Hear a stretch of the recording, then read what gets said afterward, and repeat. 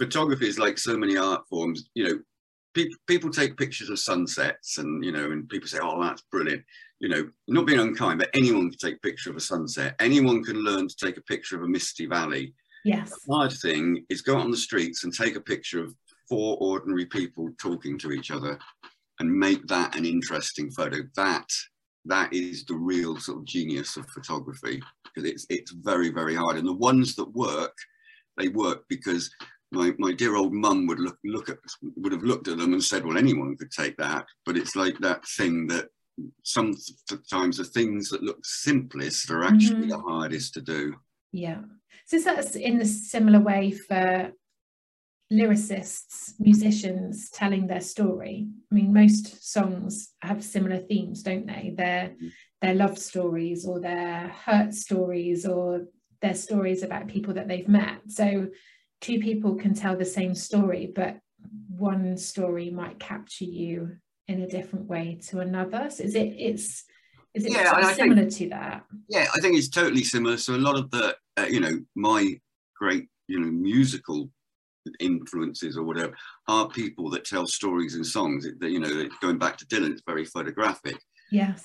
The last one we're going to play from Kate Bush, a lot of her songs are like mini little films almost of the lyrics are telling a story. Everyone is a complete little sort of parcel on its own. And I think I think that from the lyricist point of view in photography, I think things are very similar in the same way as I think a lot of photographers, they're incredibly skillful. So don't get me wrong, I'm not criticizing them, but they basically take the same picture over and over again. If you see a lot of people who write photography, they're actually taking the same picture just with a different person in.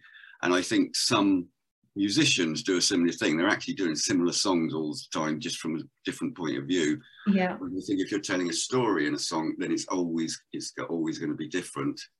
And I think that's what we see with musicians as well, isn't it? Is that there's very technically gifted musicians, and then there's the people who play with that emotion and that feeling, and it just you could play 2 people play the same song, and it just hits differently. And I think that's the same with photographs, isn't it? There's 2 pictures of a sunset, but you will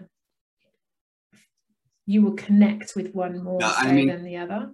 Again, the parallel is exactly there. You might get, I've heard musicians play who technically are brilliant, but you hear someone else play the same piece, and it just is but it's that sort of thing you could never describe. And it's the same with photos. There's people that are technically brilliant photographers, and they take fantastically technically brilliant photos, but I look at them and I just find them boring. And it's also that there's a lot in photography about the decisive moment. You have 2 people taking a picture of a person at exactly the same time. Yeah. Right. They would take the picture milliseconds apart. And the great photographer just has the knack to just capture something in a millisecond. A millisecond later is gone.